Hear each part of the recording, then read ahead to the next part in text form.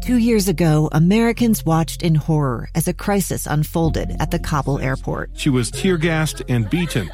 Images of thousands desperate to escape Taliban oppression filled our news feeds. More than 80,000 Afghans made it to America. But the story didn't end there. It was very cold. There was no power, no heat. Who would help our newest neighbors? I'm Andrea Smartin. In Stranger Becomes Neighbor, you'll hear the stories of some remarkable refugees who left their homes and their dreams behind, only to start over from zero. Their only possession was 3 blankets. And you'll meet Americans who stepped up to help them. You want me to come when you deliver your baby. What can one person do in the face of an international disaster decades in the making? That's Stranger Becomes Neighbor. Find us at kslpodcast.com. Follow us on Apple Podcasts or anywhere else you listen.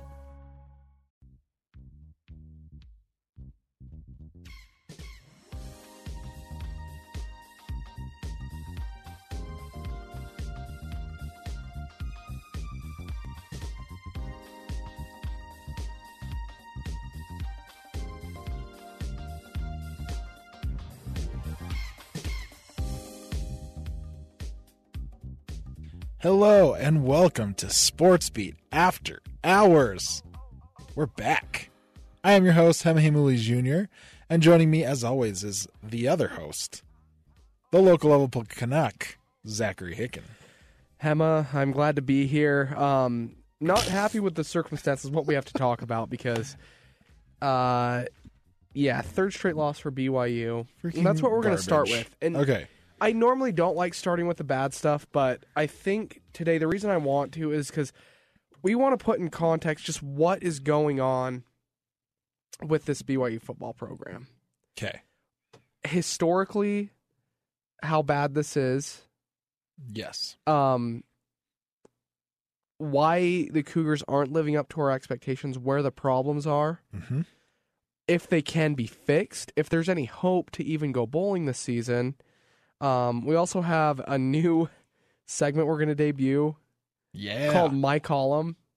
Basically, we're going to present a headline for a column that we would write, and then we have to back up the argument. I like it. What? Now we're going to talk about why this segment is the best segment we've ever done coming up next. Also, thank you. Cracking a cold one for our friends down at BYU. Freaking A, guys. They need it. They need something hard to drink to take off the edge right now. You guys are killing us. We do have good stuff for Utah fans, though.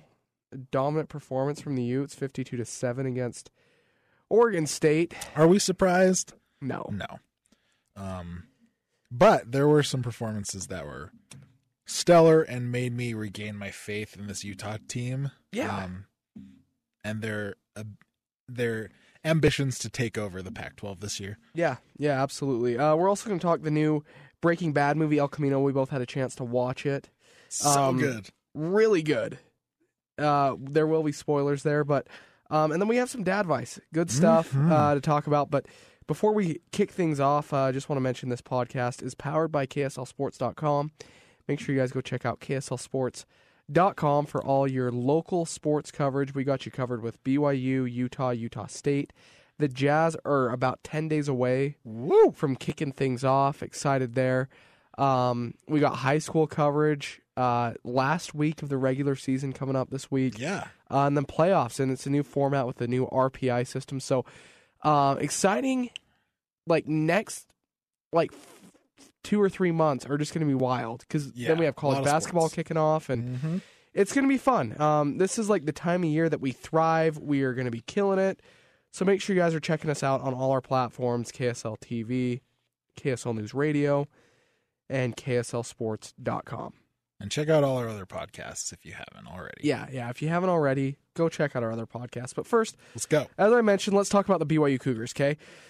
BYU loses to South Florida. It's their third straight loss. They didn't just lose. They had the lead, and then they just kind of fell apart.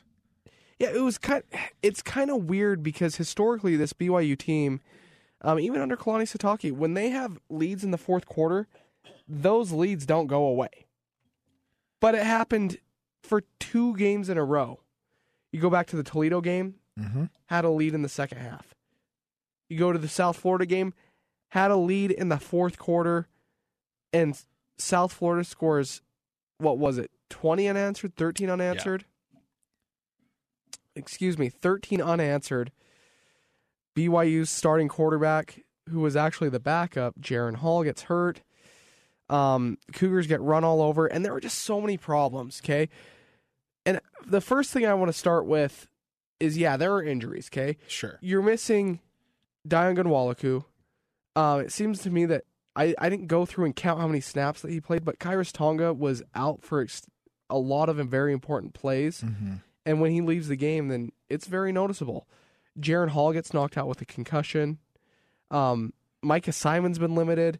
Obviously, Tyson Williams is down. Zach Wilson is down. Entering the game, Tristan Hodge didn't even make the trip. And I think Keanu Saliaponga and Thomas Schoaf both got hurt. I think there was one more offensive lineman that got hurt. Talon Shumway got hurt towards the end of the game. He was the leading receiver with 4 catches for 56 yards. Just kind of a depleted team. It was a depleted team, and it was a disappointing showing.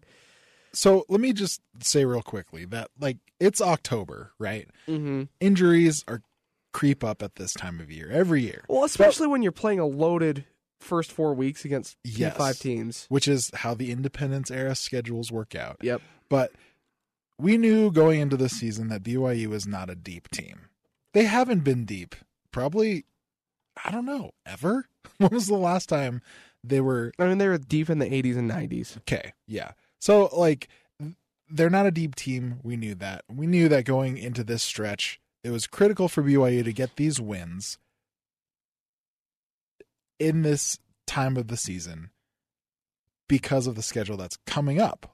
We knew that they were going to be depleted. We knew that you were going to take on Boise State, that BYU is going to take on Utah State at this time of the year. Mm-hmm.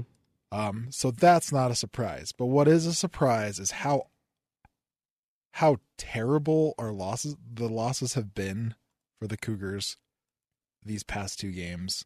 And I feel like more than just the injuries are to blame.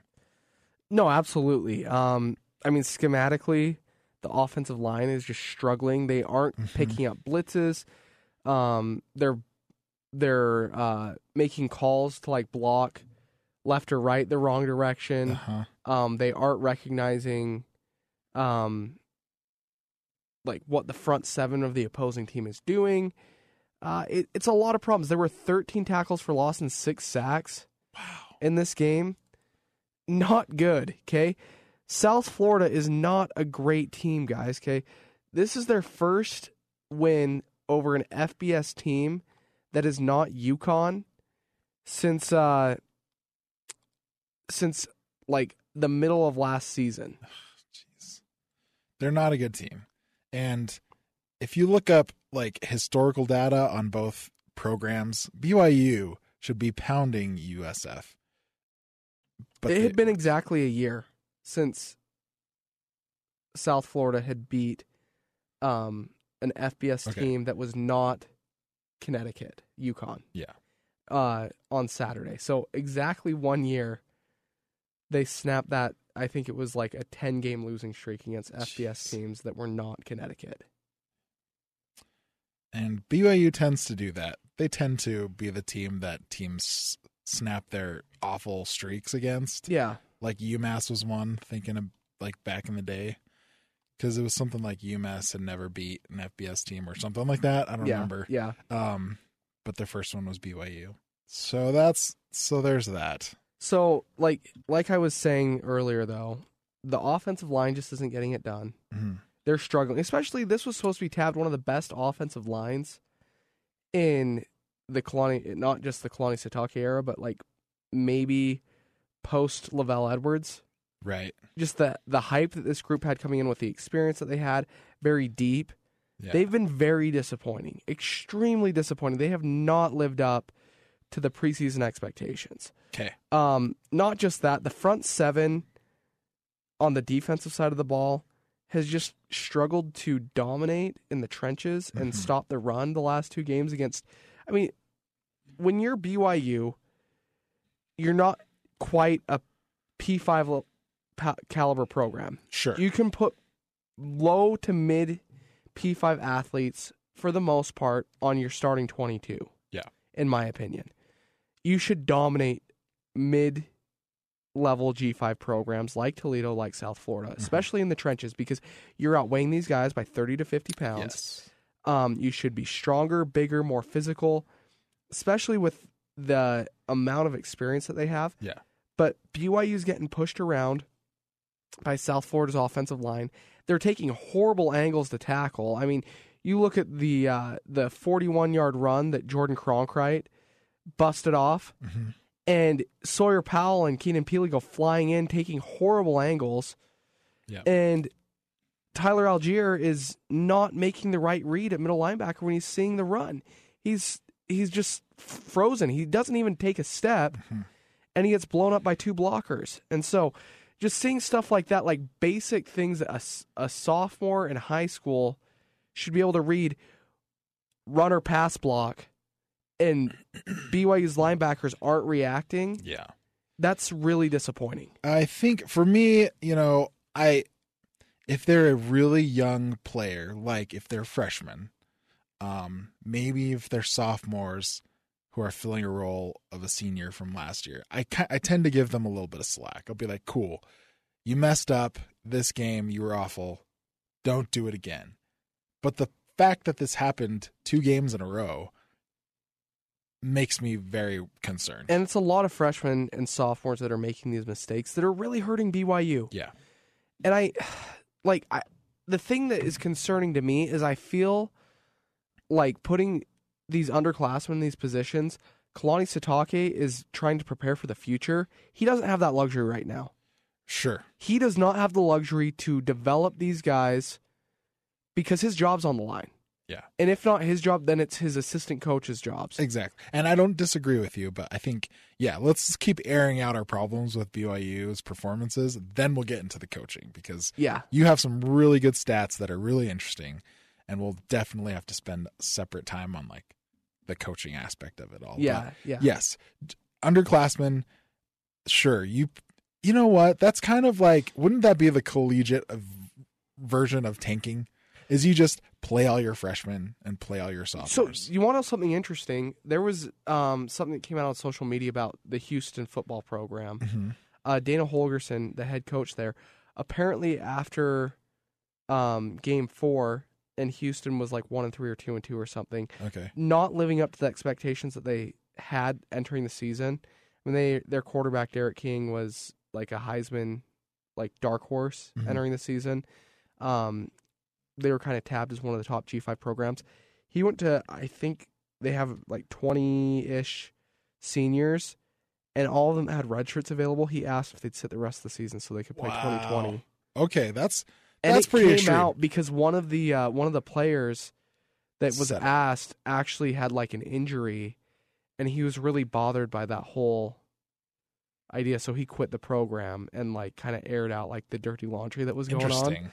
It's an interesting approach, and this new redshirt rule definitely makes it a possibility. I mean, it's not illegal. It's not illegal, and it helps also if you have guys that are rehabbing, like what Utah's doing with Britton Covey. Exactly. What BYU's going to do with Chris Wilcox and Troy Warner. Why don't you use that if your expectations, if BYU started the season 1-3 or 0-4 or whatever, why wouldn't you approach like a guy like Dion Ganwalaku or, some of these guys who are seniors and see if they'd be interested in doing that and getting an extra year of eligibility back. I don't see anything wrong with it personally. No. And it's like But they're past that point at this point. They're 6 games into the season. But okay, so if BYU is tanking, quote unquote tanking, right? What you'd want to do is get all your freshmen to play major minutes it's growing pains. They're going to throw crappy games like Toledo, and I'm not saying BYU is tanking. I'm just saying these 2 recent performances were awful. So why don't you take the rest of the season, get your freshmen all the reps that they can and try to salvage something for the future, because BYU's future doesn't look great. I think the problem is that if Kalani does this and they don't make a bowl, I don't think he'll be around to coach them next year. That's a possibility. And there's a big possibility that they don't make a bowl game this year because they have to beat one of Utah State, Boise State, and San Diego State. Utah State's probably the most likely, just because Utah State's also dealing with some very serious injury problems after that game against LSU. Jalen Warren, Gerald Bright, Siosa Mariner, and Caleb Rapp all got hurt in that game. So that could help BYU. I mean, that game's still 3 weeks away. Yeah. So we don't know what's going to happen, but BYU has to win one of those 3 games for a chance to go bowling.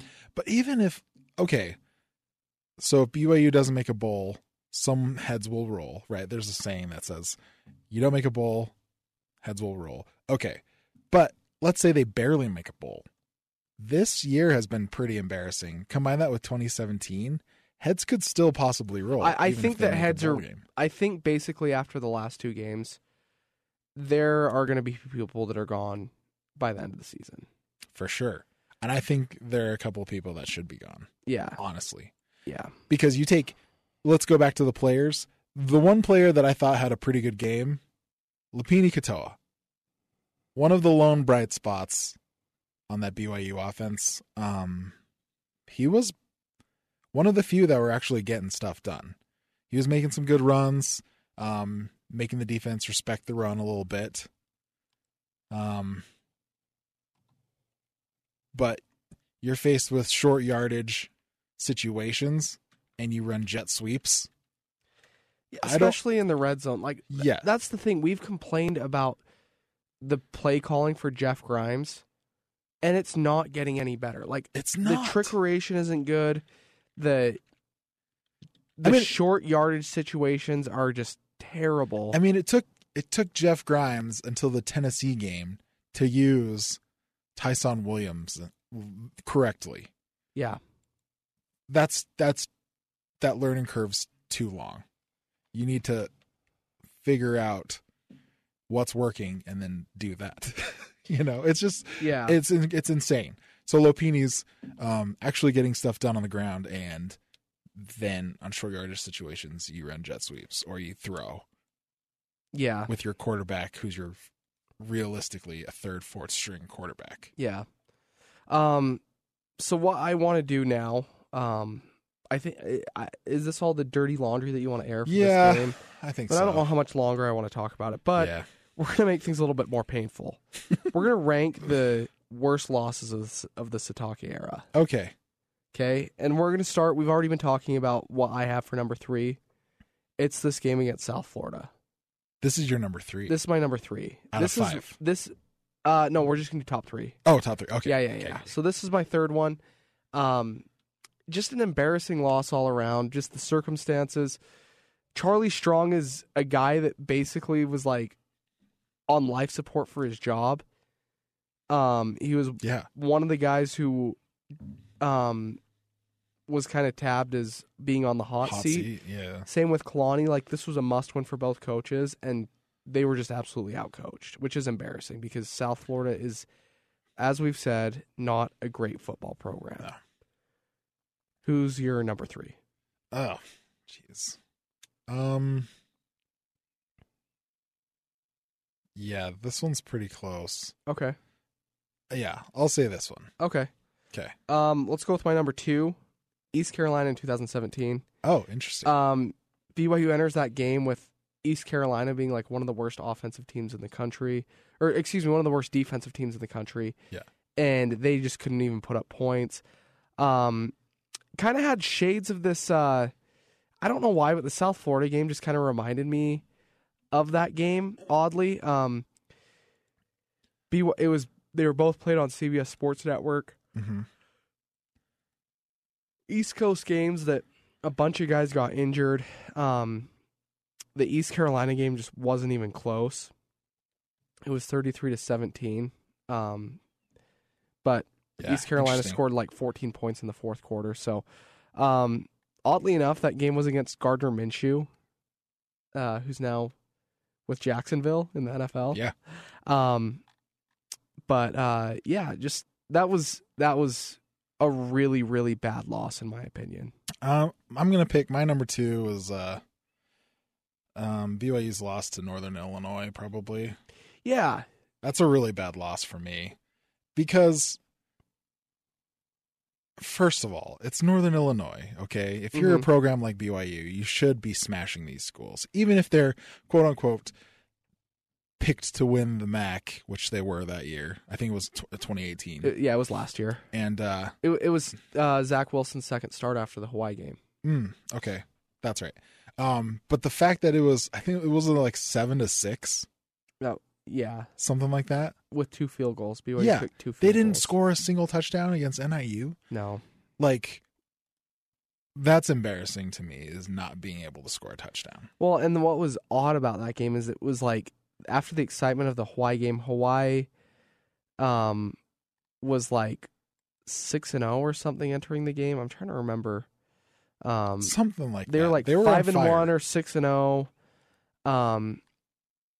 Let's see, I got it right here. Okay, they were 6-1 entering the game.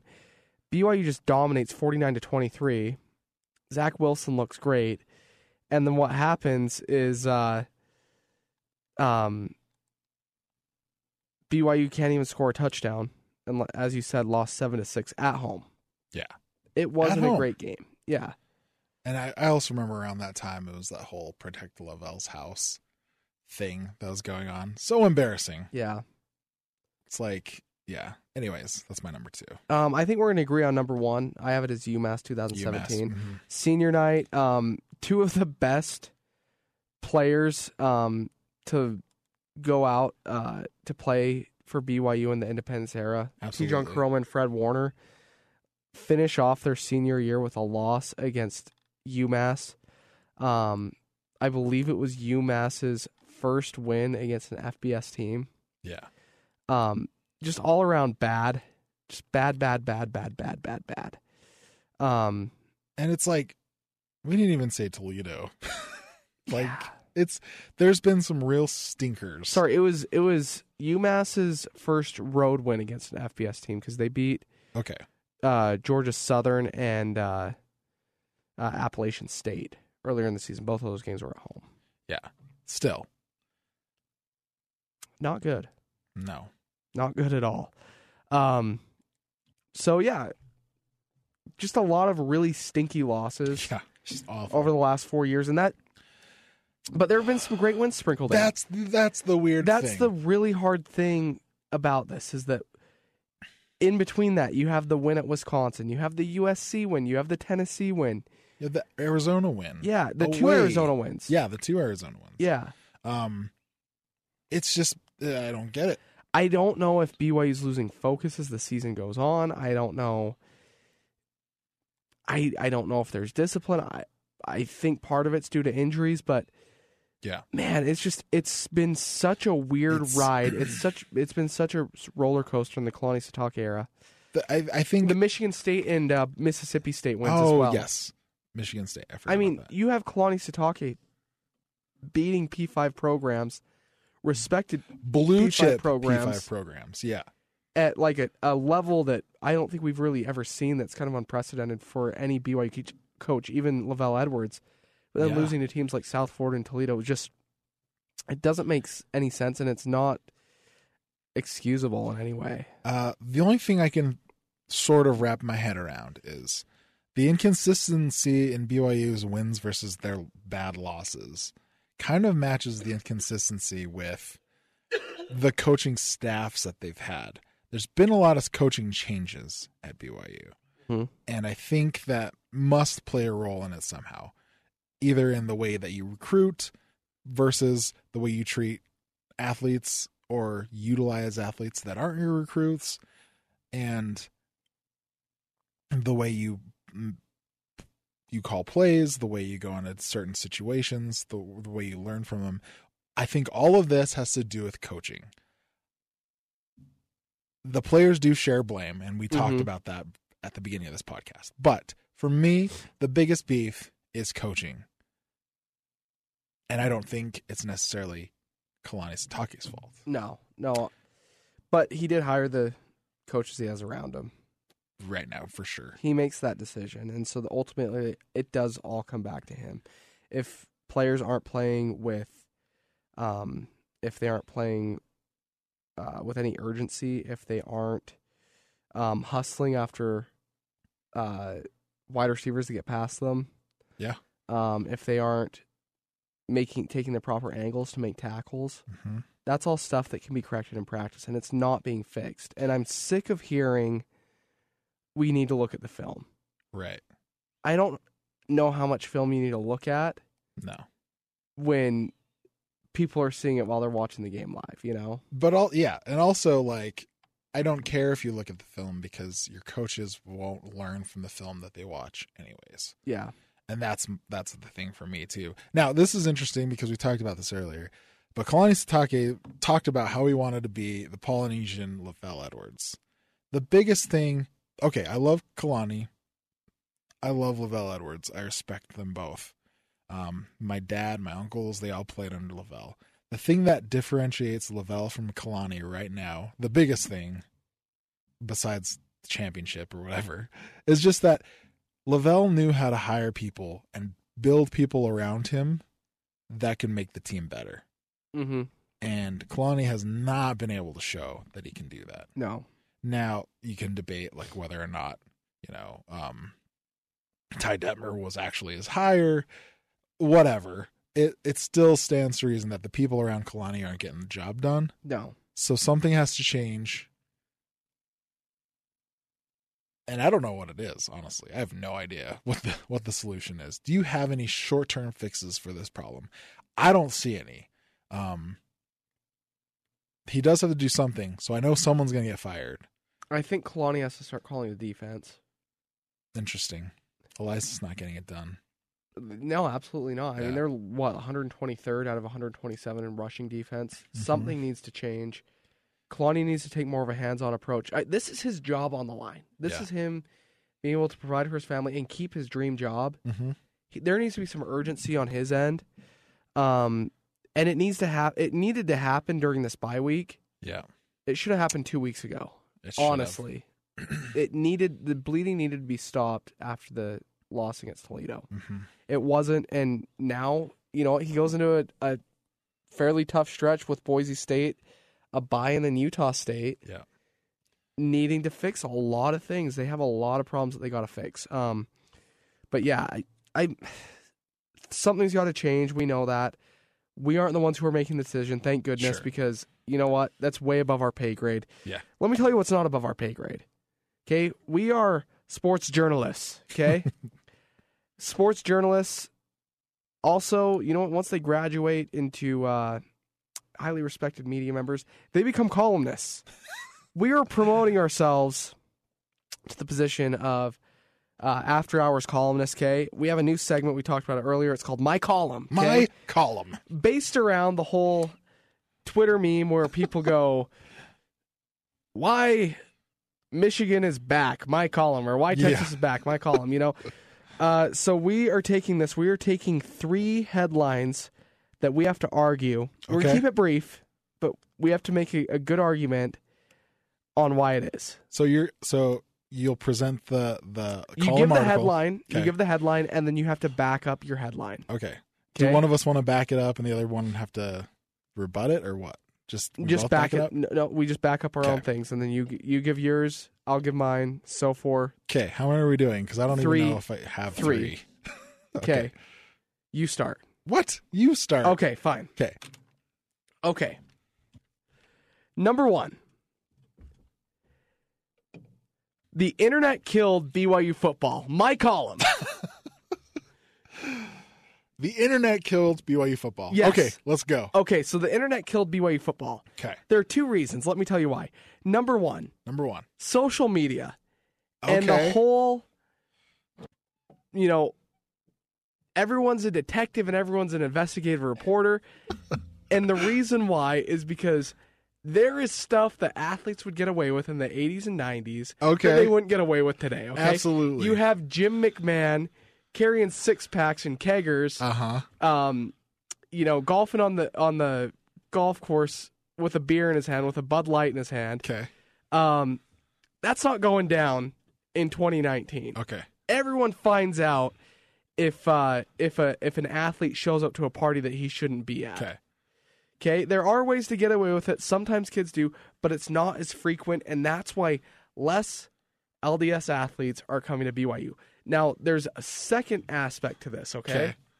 The number 2 reason that the internet killed BYU football is that once kids got to the point that they could start uploading their highlights and their recruiting tape and Huddle. recruiting hit, Huddle and Rivals and 24/7 and Scout.com, and Utah went from becoming just this little-known commodity that Utah and BYU could recruit the heck out of. Okay. Now Utah is a place that it's a national recruiting ground. You have Pac-12 schools, Big Ten, SEC programs coming in all the time to recruit away some of the best kids in the state. Normally they're staying in the state. And so because highlights are going out on social media and on Huddle and all the websites that I already mentioned, kids are getting noticed. They're going elsewhere. They're not going to BYU. They're not going to Utah. Interesting. Mainly they're not going to BYU. They're going to Alabama. And you just look at the caliber of kids that BYU had committed early on, freshman, sophomore, junior years. Their tape blows up. They got offers from Alabama, and they're going outside of the state. Okay.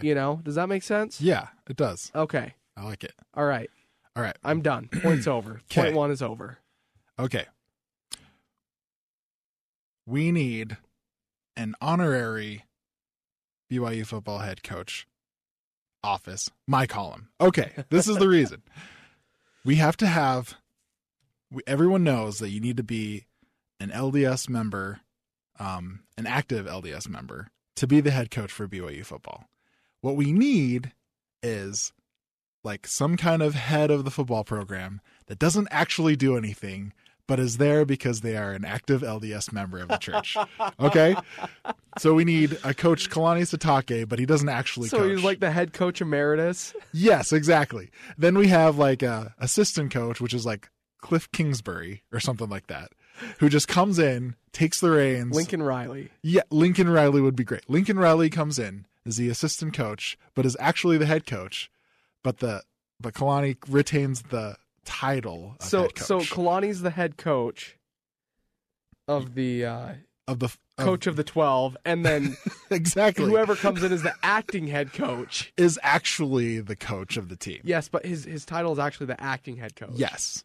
And see, that's how we skirt around this rule of the head coach having to be an active. Because let's be honest, we can't fire Kalani Sitake because there's no one else to replace him. You can't.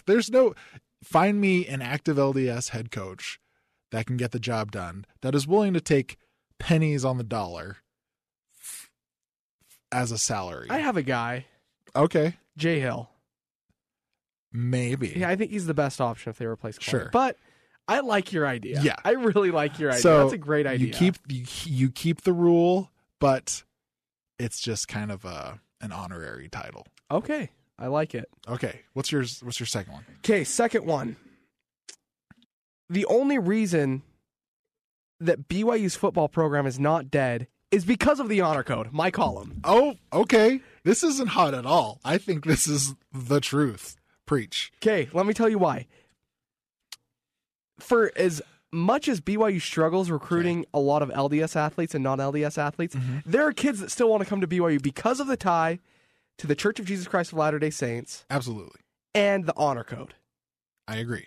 You're missing out on a lot of kids like Jamal Williams, Tyson Williams, Fred Warner, Tanner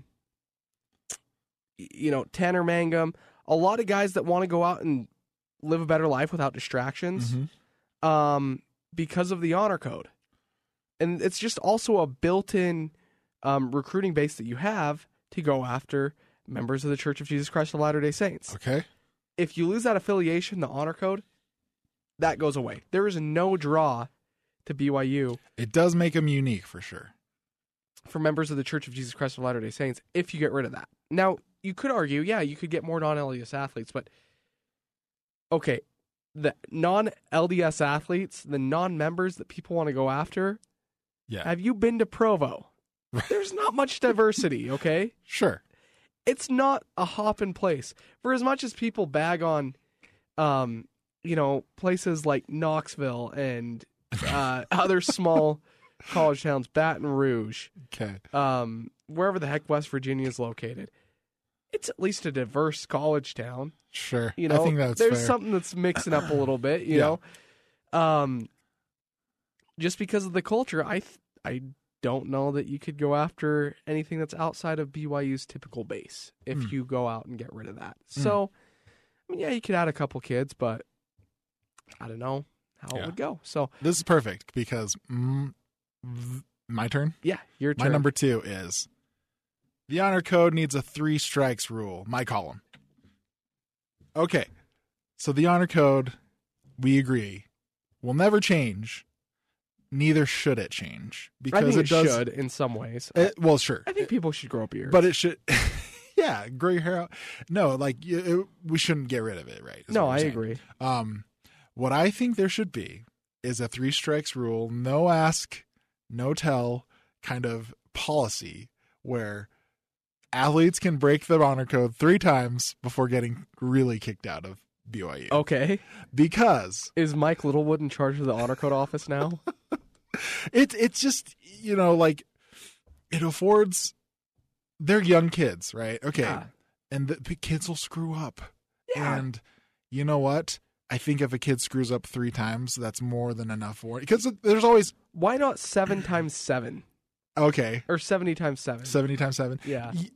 You're bringing up a great point. It's like whenever a student gets kicked out of BYU and goes to play for another school, maybe a school that's 50 miles north of the school that he got kicked out of, people always are like, oh, the school is too hard on him. If there's a clear 3 strikes rule, you can't really say that the school was too hard on him if you've broken the rule 3 times. And on the other side, I think it does afford the athlete some degree of forgiveness where, you screw up 2 times, cool, like truly be sorry, fix that problem. No harm, no foul. Can you You're good. erase these strikes? There could be like a expiration period of like 2 years. But, Yeah. But by the time you get 2 strikes after 2 years, that's 4 years. Like, yeah, sure. You're already done. I like Anyways, it. 3 strike rule for the honor code. Okay, I like that. Okay, my last one. Okay, and this one might be more of a stretch than my other 2. The turning point for Kalani Sitake's head coaching career at BYU was the 2016 game against Utah when he goes for 2, doesn't get it. New Orleans Saints legend Taysom Hill Yes. does not complete that conversion. If that 2-point conversion is made and BYU wins that game, Kalani's trajectory for his head coaching career is completely different. Wow, you think so? 100%. Okay. I think that he gets a monkey off his back and he doesn't have to stress about winning rivalry games. Mm-hmm. I think it may help a little bit in recruiting. Maybe he gets a little bit better athletes. Maybe he's able to retain some guys that left. Maybe there's not as much pressure on him to win these rivalry games. And ultimately, I don't know that BYU loses to UCLA the next week and then West Virginia the week after that because you know what? They're riding hot. Mm-hmm. They're feeling good. They're a ranked team. They got a little bit of swag, a little bit of mojo. But they start to press a little bit in some of these games, and they end up losing some close games. I think what that game would have done is it puts BYU in 10-2, 11-1 territory in the regular season. They're in contention to go to a New Year's Six Bowl in Kalani's first year. Yeah. That changes the expectations for 2017. Now, granted, it doesn't change the teams that you have. Sure. But it does change some things a little bit. And I think we'd look at Kalani's tenure as head coach a little bit differently if BYU wins that game. Because They lose that game, they lose 2 more. They're on a 3-game. They're 1-3 to start the season. Interesting. Yeah, that's my take. If BYU wins that first game against Utah, That's a really interesting what if. yeah, Because that, I'm not gonna lie, because I went to that game. I was there. I was Yeah. I was shooting it for KBYU when I was a student. That 2-point conversion change, or that attempt, I should say, before it happened, you could feel it in the air that everyone was super nervous, Mm-hmm. and for that split second, Kalani had control of the entire stadium, Yeah. and I think that would have changed things. Well, and the thing too is it completely shifts the dynamic. He's 1-0 in the rivalry Yeah, to start out, and he, quote unquote, the apprentices beat the master. yeah, that would have been a big win. You know, For it, sure. it completely changes the dynamic of the way that we talk about Kalani, the way we talk about, hey, you know what, he goes for it and he gets it done. You know what? Yep. But alas, it doesn't happen, and Taysom Hill is stopped, and BYU loses 20-19. And 2019, we're looking back and asking what if. So that's my pretty good. final one. That's my I final like it. column. I don't even have a third one. I think we should just end on that. Okay, because that's we're a really done. good one. All right. Well, I want to move on to Utah. Actually, I got one question. Can BYU go bowling this season? Can they? Yes. Will they? No. I don't think so. What do you think they finished 5-7? Yeah. I think they finished just under it because, I mean, they really, really have to turn stuff around this week, which I don't see happening. Harson's a great coach. I think that coaching staff will outcoach BYU's. So I don't see them winning that game. And then the bye after that, before Utah State, that concerns me because BYU doesn't seem to do well after byes. So, I mean, like you said, they could beat Utah State, but that's a in my book guaranteed loss against Boise, and it maybe win against Utah State. Yeah, and the odds aren't great. Yeah.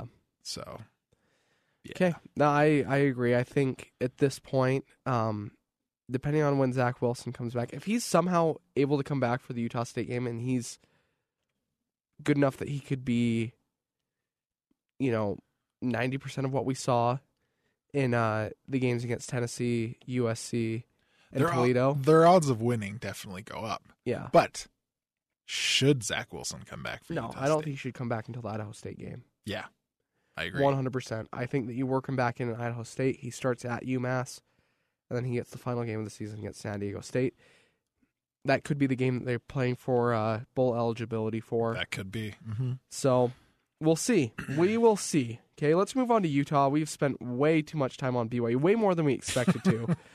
But does that surprise you? No. Okay. Utah. Let's talk Utah's game against Oregon State. Absolute dominating performance from Utah. And the thing that I love about this performance that we saw from Utah is, number one, it's coming off of a bye week. You come off of a really emotional loss against Washington State. Kind of trying to prove yourself still. People still don't know quite what Utah is after that loss to USC. But you come out and just boat race Oregon State, as you should. Mm-hmm. And I think it readjusts, even though Oregon State's not a great team, they're 2-4, 1-2 in the conference. It readjusts what our expectations for Utah and what they can do down the stretch at full speed, because they have Zach Moss back. Tyler Huntley is looking great. Tyler Huntley is looking unbelievable. Yeah. I mean, and we're going to talk about that later. Yeah. Do we need to rethink what we, the way that we talk about Tyler Huntley? But I just want to talk a couple things. Number one, Zach Moss. Yes. He comes back from injury and it looks like he hasn't missed a step. Dude, 91-yard rushing touchdown. He rushes for 2 touchdowns. He was great. Amazing. 91-yard touchdown. Me and Sly were talking about this earlier. Zach Moss is doing a great job of, like, not only busting big runs when he needs to and, just being his great playmaking self, but he's also learned to control his performance as needed. For example, that 91-yarder where he, breaks through the tackles and gets to the sideline, just trucking it down the sideline. He doesn't open it up and just like start burning people. He kind of just like eases into the end zone, like I'm gonna get there when I get there, kind of thing, because he doesn't want to pull anything. Mm-hmm. It's basically the second possession of the game, and he hasn't been playing at a high peak quite yet because the game just started. So like obviously, so he's learning to control his performance, and I think that's so smart because they're definitely going to need Zach Moss, especially when they get to the Pac-12 championship. When they and get yes, they're going to go to the Pac-12 championship. Okay, I love that.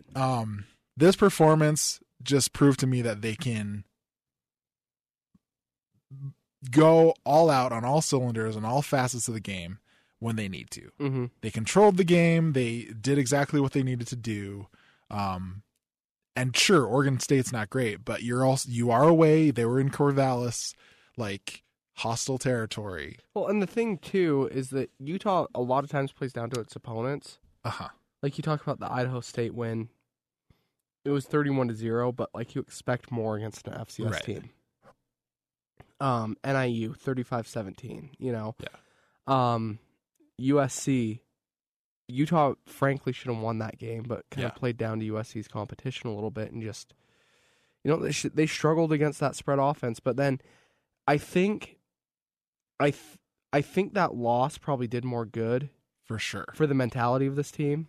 Now it's going to hurt them. It hurts them in the Pac-12 South standings because it makes it harder. Yeah, it makes the road harder, but it kind of gave them back that edge mentality that they need to play with a chip on their shoulder. Mm-hmm. Just because they're the favorites doesn't mean they're going to run away with it. And so you saw that mentality against Washington State. Yes. And Mike Leach was like blaming his own guys. As much as, Mike Leach may want to blame his own guys, Utah just has that killer mentality right now. And you can see it when they are boat racing Oregon State 52-0. Mm-hmm. It was an impressive game. I mean, that's everything that you want. They dominated in all facets. Yeah. You had a pick six. Anytime they score on defense, the wide receivers are making huge plays. That Samson Nakua catch was amazing. Yeah. I mean, that may have been one of the best catches I've seen a Utah wide receiver make in the last 2 seasons. Like the last guy that could make catches like that consistently was like Drez Anderson. Yeah. And so when you surround Tyler Huntley with playmakers like that, like this offense is clicking. And they're clicking in the most important time of the year that they need to because they have a 3-game stretch. That's the most important 3-game stretch of the season. Arizona State, Cal, and Washington. Yeah, arguably their toughest 3-game stretch of the year. So and the cool thing is too, they were missing Umana from like the first quarter. Yeah, he got out for targeting. Yeah, he got kicked out for targeting, and they didn't lose a step. No. with whoever was backing up center. I don't know who it was, but that's what you need is you need to be able to replace somebody when you need to replace them and still click on all cylinders, and they did that. So that's why I think Utah turned a corner. They're playing with, like you said, that edge, that mentality, and they're going to carry that on with them when they play Arizona State this week. Yeah, and their defense was flying around too. Just want to mention a couple stats. 6 tackles for loss, 8 pass deflections, 6 quarterback hurries. Insane. Yeah. And yes, we do understand this is Oregon State. Right. But this is the performance you need to expect against Oregon State. Yes. And they're still a Pac-12 school. Mm-hmm. Like they're no, as down as they may be, they still have Pac-12 athletes, and so it's still impressive. Jalen Johnson played out of his mind. He was an animal. I think this is the game that's going to go on his highlight reel when he enters the draft. Yeah. It's he was sideline to sideline, like solo tackles, tackling, like stopping the run. He led the team in tackles. That's crazy. As a cornerback, yeah. Yeah. because the line was eating people up, but he led the team in tackles. Yeah, 8 tackles. He had a bunch of big breakups. He just played out of his mind. Lucky Fotu also was just eating that line up, dude. I couldn't believe how he just imposed his will on that offensive line. Yeah, he had 2 tackles for loss and a pass deflection. So yeah, pretty dominant performance from Lucky Fotu. I want to go back to the offense for a minute, though. Do we need to change our perception of Tyler Huntley?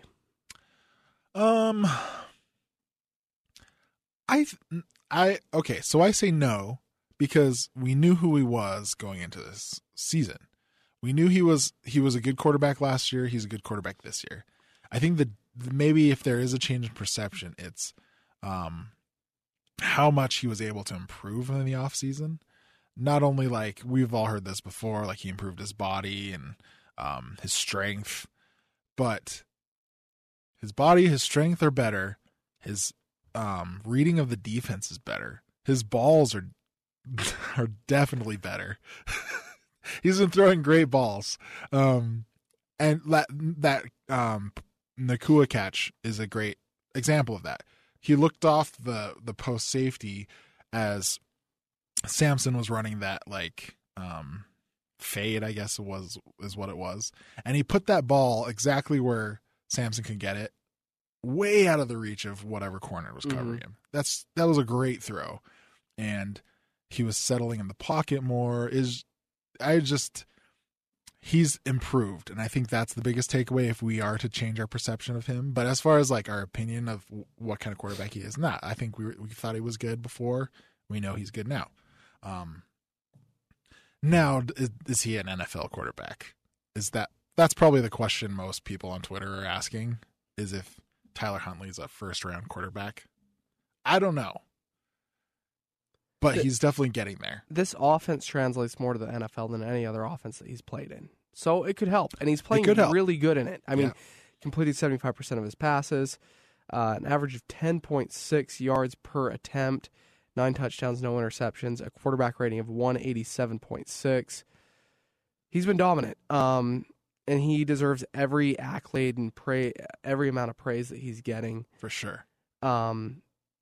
And this is where he's going to be tested. These next 3 games, this stretch is where it's going to be tested. And you know what? If he gets through it and is able to play at the level that he's been playing at, then you know what? You need to look at him as like conference offensive player of the year. Oh, absolutely. Or most improved player. I don't know if that's an award in the Pac-12, but yeah, you look at him as a guy who's potentially first team all Pac-12 if he's able to lead Utah in a stretch where they run the table for the rest of the season. Yeah. And, if he leads this team to a Pac-12 championship, then he is absolutely going to be the offensive player of the year. Can Utah run the table? They can. Will they? I know that you're getting technical here. Will they run the table? I think they will. I think so too. The more and more I look at it, I had a lot of questions after that USC game. A lot of soul searching. A lot that I needed answered, and the Utes have proven every single question that I had. I mean, I look at it this way. They have to run the table because they lost to USC. They want to run the table because they want to get a Pac-12 championship. Those two things combined, knowing this Ute squad, who they are, that makes me think that they're going to do it, especially as of late. I think so too. I think they have all the making to have a special season this year, and so I'm excited to see where things go. I'm excited for Saturday. Neither of us will be there. Sam Farnsworth will actually be there, so make sure you guys check out his coverage. I'll be at the BYU Boise State game, freezing in the snow. Hema, you'll be back here nice and warm. Yeah, but I'll be running things over here, so we'll see how that goes. Yeah. It'll be great. Yeah, it'll be fun. A lot of good games. You know what? You are getting rewarded with a trip to Seattle in a couple weeks. So that's going to be a good game. I'm excited. Let's see. What I want to move on to now, I think we're done with football. Yeah. Let's mention Weber State did beat Southern Utah. Their defense has been dominant. 4 interceptions against the Thunderbirds. That is our Weber State Minute, brought to you by Timex watches. I don't know. Brought to you by, what's a good Ogden joint to eat at? Burger Bar. I don't know. I don't know. I don't go up to Ogden very often. Me neither. Well, what I want to talk about now Yeah. is El Camino. Yes. The Breaking Bad movie. Okay. Came out Friday morning. I watched it at 11 a.m. while my son was napping. And it lived up to almost every expectation that I could have had of it. Now, Yeah. a lot of the reviews are coming back, and I'm just warning you guys, we are going to spoil it. So Yep. spoiler warning, spoiler warning, spoiler warning. You've been warned. Do not listen any further now. Okay. So my expectations for it was pretty much on par with the expectations I had. I Yeah. saw a lot of people complaining about how slow the storyline was, how, it took 2 hours just for Jesse to find this money Sure. and get Breaking away. Bad's a slow burn. Like, I But don't it understand. is a slow burn. And the reason that a lot of people don't realize that is because they caught up on it on like the 4th or 5th season. So they binged the first 4 seasons. But in between a lot of the action, there is a lot of like slow burn stuff. And part of the reason that Breaking Bad doesn't really help itself is that the first 2 seasons just fly by. Yeah. In the first like 8 episodes or whatever, you have like Crazy 8 and Tuco Yeah. both being introduced as antagonists, and they both get killed. Right. Like right off the bat. Like Tuco's dead by episode 2 of season 2. Yeah. He's already gone. And so that's why I think it kind of flies by for a lot of people.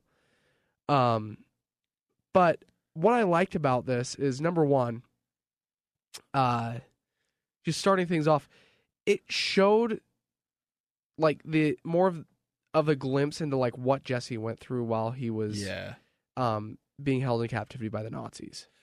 They do a lot of flashbacks in this one. And I like that. I liked it too. It's really interesting how they did it. Like, if you look at it from a craft standpoint, so Jesse meets up with his homies. What are their names? Skinny Pete and Badger. Skinny Pete and Badger. That's right. And like, he had just run away from his captors, and he's got a beard, and like, he's dirty. Well, he takes a shower and shaves off his hair. Well, the first thing is they didn't recognize him. Right. They didn't recognize who he was. Then they let him in, and they've been really nice. We'll get back to this part because this one kind of confused me. But he shaves his head and his face or whatever. But that helps because in all the flashbacks, he has a beard. Mm-hmm. So that's what I thought was really interesting, was that they use the flashback so much that to keep it from confusing you, it would cut back to Jesse with a beard and long hair. Yeah. And so I thought that was really interesting, that part of the craft of it all. But overall, I thought it was well put together. It was riveting from start to finish. Like, even the slow parts when... Well, it was engaging. Like, I was on the edge of my seat a lot of times. Like, I mean, the most intense scene is like the whole apartment thing with the flashbacks mixed in. Like, oh, with the like police. Todd taking him to just this the desert. Well, not even that, but like, I had a sense of uneasiness just because I knew that Todd was like a genuine psychopath after he shot the kid on the motorcycle in Breaking Bad. And so with Todd taking Jesse out of his cage and just acting so nice to him, I thought something was up. Like, I thought he was going to hurt him. I thought that he was going to hurt him or set him up or something. Yeah. And there was just this whole sense of like eeriness with him putting like the cab on top of the El Camino. That's, oh my gosh. And I was thinking that like Todd was going to try and like kill Jesse or something and like throw him in there. Now it turns out he just needed help stashing a dead body, which that whole thing was just absolutely wild. Is like, all right, Jesse, come in, or Jesse, come in here. And Todd takes him in. He's like, what the heck? And I honestly, the first thing my mind went to was it was like someone that he was having relations with, and like he, gotcha, like strangulated her during that. And so and part of that's just because of the TV show Billions. I haven't seen that yet. That's a thing in it, a lot of like BDSM. Anyway, sorry. That was like my first thought, but the fact that it was like his cleaning lady and he just kept talking about how nice she was just kind of like really disturbing. So, yeah. So when Jesse is freed or whatever, and he takes him, and I was also like, this is eerie. What's going to happen? Once you realize that he just needed help putting like the thing on his El Camino, I was like, oh geez, he really is a psychopath. Like he's not gonna hurt Jesse. Yeah, he really just needs help doing chores basically.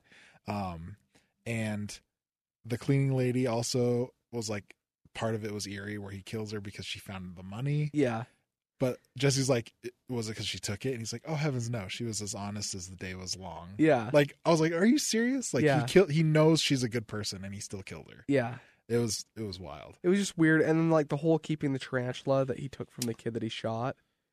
Oh, that's right. Yeah. So that also, was the kid's tarantula. Also, when they're rolling up the cleaning lady in the carpet, and he's like, "Oh wait," and he like unrolls her and he pulls his belt and puts it on. Yeah, puts it back on. I was like, "Oh my gosh, this guy's crazy." So I like that it brought back like so many characters that we were familiar with. For sure. We mentioned Skinny Pete and Badger. I loved. That was one of my favorite moments from the movie was the reunion and like the reconciliation. You know, they hadn't seen Jesse for so long, and these guys went through so many ups and downs. A lot of it was caused by Walter White and just a lot of stress on their relationship. I mean, rewatching Breaking Bad, I'm in season 2 right now, and in season 1 when Badger goes and cooks out in the desert with Jesse, and like Badger, like Jesse like can't get the formula right, and Badger is getting mad because Jesse keeps throwing out like the drugs, and then he just leaves Badger in the middle of the desert. But like they're like so close to each other that like literally they got over it, and Badger and Skinny Pete would like literally give the shirts off their back to help Jesse. And like the coolest exchange was with Skinny Pete saying that Jesse was his hero. Yeah, that was like, I wasn't like gonna cry. It was just like touching. There aren't very many feel good moments. Yeah, that's like exactly in the later parts of the show, especially for Jesse's storyline. But I definitely thought that was one of them. I mean, his storyline is just so tragic, you know, and that was the whole theme of this movie. Is like you look at all the tragedy that he basically had to surround himself with because of Walt. Yeah, because he made the decision to not go into this witness protection hiding type thing. Yeah, and his whole goal was just get into it. Yeah, you really watching this movie, you realize how much Walt screwed him over. Yeah, and just how much adversity that he had to deal with, and how many villains that he had to deal with. I mean, Todd was, you know, the main antagonist, but the Candy Welding, I mean, those guys were evil. That whole thing was insane. And the standoff was pretty crazy. Yeah. By the way, that whole part, the standoff, the shootout, whatever, it really reminded me of, now I'm not saying Jesse followed the same arc, but it does remind you of when Walter flips and he starts killing people, because he wouldn't kill anybody at first. And Jesse, you see through El Camino, he had opportunities to kill certain people and he didn't. Yeah.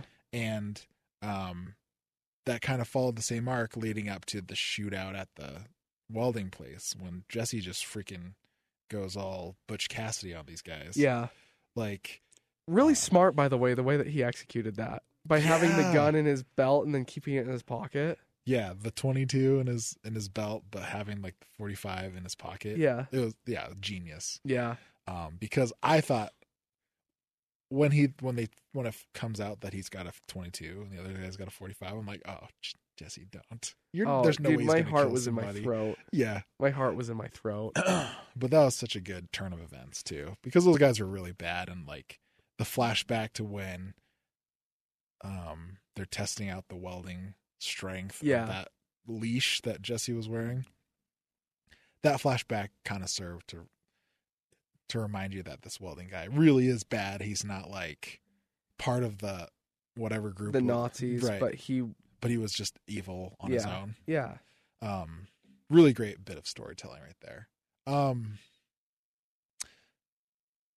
So what did you think about the whole exchange with that flashback with Walter at the diner? I loved it. Yeah. Bringing Heisenberg back. I mean, Bryan Cranston's probably one of my favorite TV actors of all time. He's amazing. You think he's going to go down as one of the greatest TV actors of all time? I think he's on the Mount Rushmore. for sure. I'd put James Gandolfini from The Sopranos. Bryan Cranston, just because of the range that he's able to do. Yeah. Definitely, like, because we talked about this all the time. I'm trying to think of what my... I don't even know what my Mount Rushmore would be, but those are two good choices. John Hamm. John Hamm would probably be on there, yeah. And then... I think my last one is Idris Elba for Stringer Bell in The Wire. Okay. Really, really good, compelling character. And so John Hamm's a great choice because you can they're really related, him and Bryan Cranston. Yeah. In the fact that they've got great comedy chops. They can play. I gotta replace Idris Elba. It's actually Michael K. Williams is who I'm going to go with. He's also from The Wire. Okay. Which one is he? He's Omar. Oh, okay. Yeah. So the dude with the scar on his face. Yeah. Okay. So that's my top 4. I think John Hamm's would be of mine. I don't know who the rest would be, but John Hamm's a solid choice. Yeah. But yeah, so I'm trying to think of like what that diner scene, what purpose it served. Well, number one, it was to bring back. Right, to bring back Walter. Yeah. But they talk about Jesse's future like he had one. At that point, he did. I mean, what happened was, so that was about season 2, I think. It was just after they got rid of Tuco. They and still have that. Jesse, Skinny Pete, Badger, and Combo were all dealing. And so they didn't have any overhead that they had to give to anyone else. Right. Everything that they cooked was going back to them. Yeah. Okay. So they basically had just cleared about $1 million, I think, each. So basically it was projecting that they had set something up. And I think the last line is what really stuck with me the most, is you didn't have to wait your whole life to do something special. Because that's the point that Walter has started to turn. Right. That Walter, his purpose is no longer setting up his family. It's setting up an empire. Living. Yeah. It's setting up an empire. That's kind of like, that was the whole, okay, that's interesting, because that's the entire, really, plot of Breaking Bad. Right, and that's just showing, in my opinion, I think it was showing that was the turning point where he went from being this guy that just wanted to help out his family to becoming a drug kingpin, running the largest meth operation in the United States. I like that. The whole subplot with the smuggler guy. He passed away on Friday right after it. What? Yeah. The guy that played him? Yeah. I didn't know that. He was great, by the way. So he was in Jackie Brown. Okay. Yeah, he won an Academy Award for Jackie Brown. It was his name is Robert Forster. Okay. And he's been in other things too. I just can't remember. Oh, he's been in tons of stuff. Like he's one of those. He just got an Oscar nomination. He did not win an Oscar. I apologize for that. So he was nominated, but he didn't win. Yeah, that was for Jackie Brown, which is, by the way, a phenomenal movie. Good movie. It's one of Tarantino's best. Yeah. Let's see what else he was in. Me, Myself, and Irene. Oh yeah. The Descendants, Olympus Has Fallen, London Has Fallen. I've seen all of those. Heroes, Twin Peaks. Heroes, the TV show? Yeah. Who was he in that one? I actually never watched Heroes. Oh, I'm a big fan of Heroes. Anyways, yeah, that whole thing was great. One of the parts that I was like sad about the most was when he calls his parents, and really it's just to steal the guns. Yeah. But it's just sad that he his parents do love him and care about him. Yeah. He was so far down the path that he knew he couldn't go back to being at home. Yeah. But you just feel for him because, he misses his family and definitely misses his brother because he asked where he was. Yeah. And so that part was really... Do you think that was genuine, him asking about how Jake was doing? Oh, absolutely. I think there's certain things that he knows he will never be the same, and I think his relationship with both his parents and with his brother are one of those things. So, and I agree with this. Yeah. But I think that their relationship took a point of no return during Breaking Bad when Oh, for sure. they like kicked him out of the house, Yes. and then he ended up like screwing them over and buying the house. Mhm. And like the whole presenting that like it turned out that like the buyer knew that there was a meth lab, so they lost a ton of money, and then they found out that he was the buyer. I think that was kind of the point of no return for sure.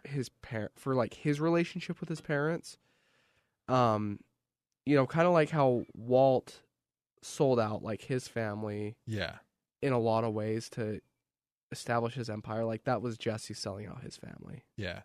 And I think I look at it from like a father standpoint also, where like if my son did that to me, but then he still called me and said like I need help or whatever, I would still probably help him, honestly. You're a really good dad.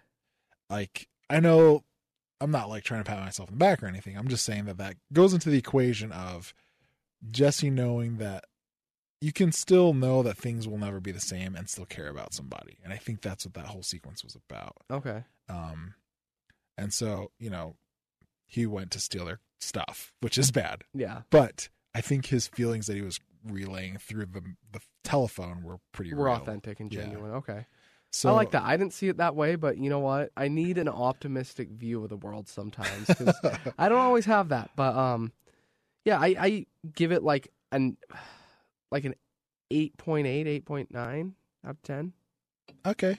Yeah, that's It's pretty like good. a B plus. Like I think it's one of those things where I'm going to watch it again in like a it's couple absolutely months. rewatchable. Like I sat down and started it again pretty quickly afterwards because I just want to see if there's anything that I missed. Sure. And so I'm That's true. I'm also trying to go through and rewatch Breaking Bad. So I'm sure once I get around to actually finishing a rewatch of it, we'll see. But yeah, I mean, great. It was a great TV show. Yeah, it was a fitting end for one of my favorite TV characters of all time. Yeah. And so yeah, I'm excited to get a chance to watch it again. And I mean, there's a lot of other stuff I'm excited about. I'm excited for The Irishman. Succession, the season finale was tonight, and I tried to stay off Twitter. Right. But like the few tweets I saw were just like exploding about Succession. I cannot wait. I am waking up at 6 a.m. and I'm going to make my wife watch it because I cannot wait. I'm so excited to see how this season ends. I think Succession is like far and away the best show that's been on TV in like 10 years. Wow. I think it's better than Game of Thrones. Interesting. I think it's better than Billions. And I love Billions. I talk Billions up a lot. Yeah. I just, in terms of plot and character development, it's so good. Especially for something that is like an original series. Yeah. But the last thing that I want to finish up with, we talked about it at the beginning of the podcast, is Dad Vice. Yeah. Bringing back some Dad Vice. Okay, my Dad Vice this week, we bought a Roomba. Okay. Just because we're in a new house. We put really nice carpet in this house. Like, we kind of splurged on the carpet because we wanted something that's going to be nice, that's going to keep up with a lot of wear. Mm-hmm. But we also got, like, a light color, which with kids isn't always great. Yeah. So we got a Roomba just so it could kind of go through and pick up any spare dirt or anything that we need taken care of. Well, it turns out my son's favorite thing is to chase the Roomba around the house, and he tries to crawl on it while it's going. And it's one of the funniest things. I expected him because he's scared of we have like a little handheld Dyson, which is like super convenient for like picking up like quick messages or messes. We have a big Dyson, and he's scared of both of them. Okay. He's also scared of my shop vac. Like my son will like crawl away, scream, cry if we turn it on. Okay. But the Roomba he loves, and he chases it around the house. And like my wife sent me a video. It was like going through the kitchen on the hardwood, and he was wearing like long sweatpants that were like very slicky, and he just got on and like latched onto the back of it, and it was dragging him while it was vacuuming. Anyway, it was just funny. So my dad advice is, if you guys have kids that are kind of hard to keep track of, get a Roomba and just have them follow it around. And yeah, that's my dad advice for this week. Oh, that's awesome. Sheesh. I'm trying to think of like a good dad advice tip to share. You need any advice? I can't really think of anything right now that I'm in need of, but I will tell you something. I'll revisit a dad advice we did way back. And it was when we had Sam Farnsworth on, and we talked about our sons peeing everywhere, because little boys, your son will do this as soon as he's like potty trained or learns to take off his diaper. He's going to pee everywhere. Yeah. We were eating breakfast this morning, and we were just talking, eating, whatever. And all of a sudden my son like stands up and he's like, Dad, I have to go pee. I'm like, okay, cool. And I'm like still eating my food.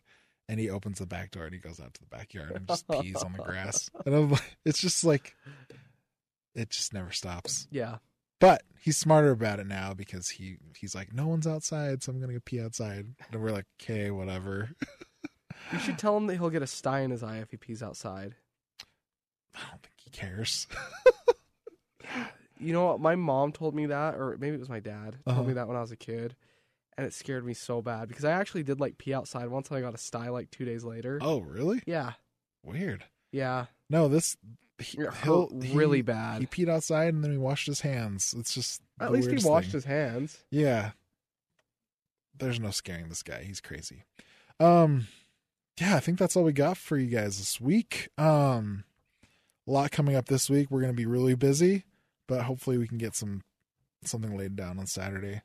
Yeah, we have a lot that we got to knock out. We're going to try and get we got a couple new hires that we've been trying to get on, efforting to get on.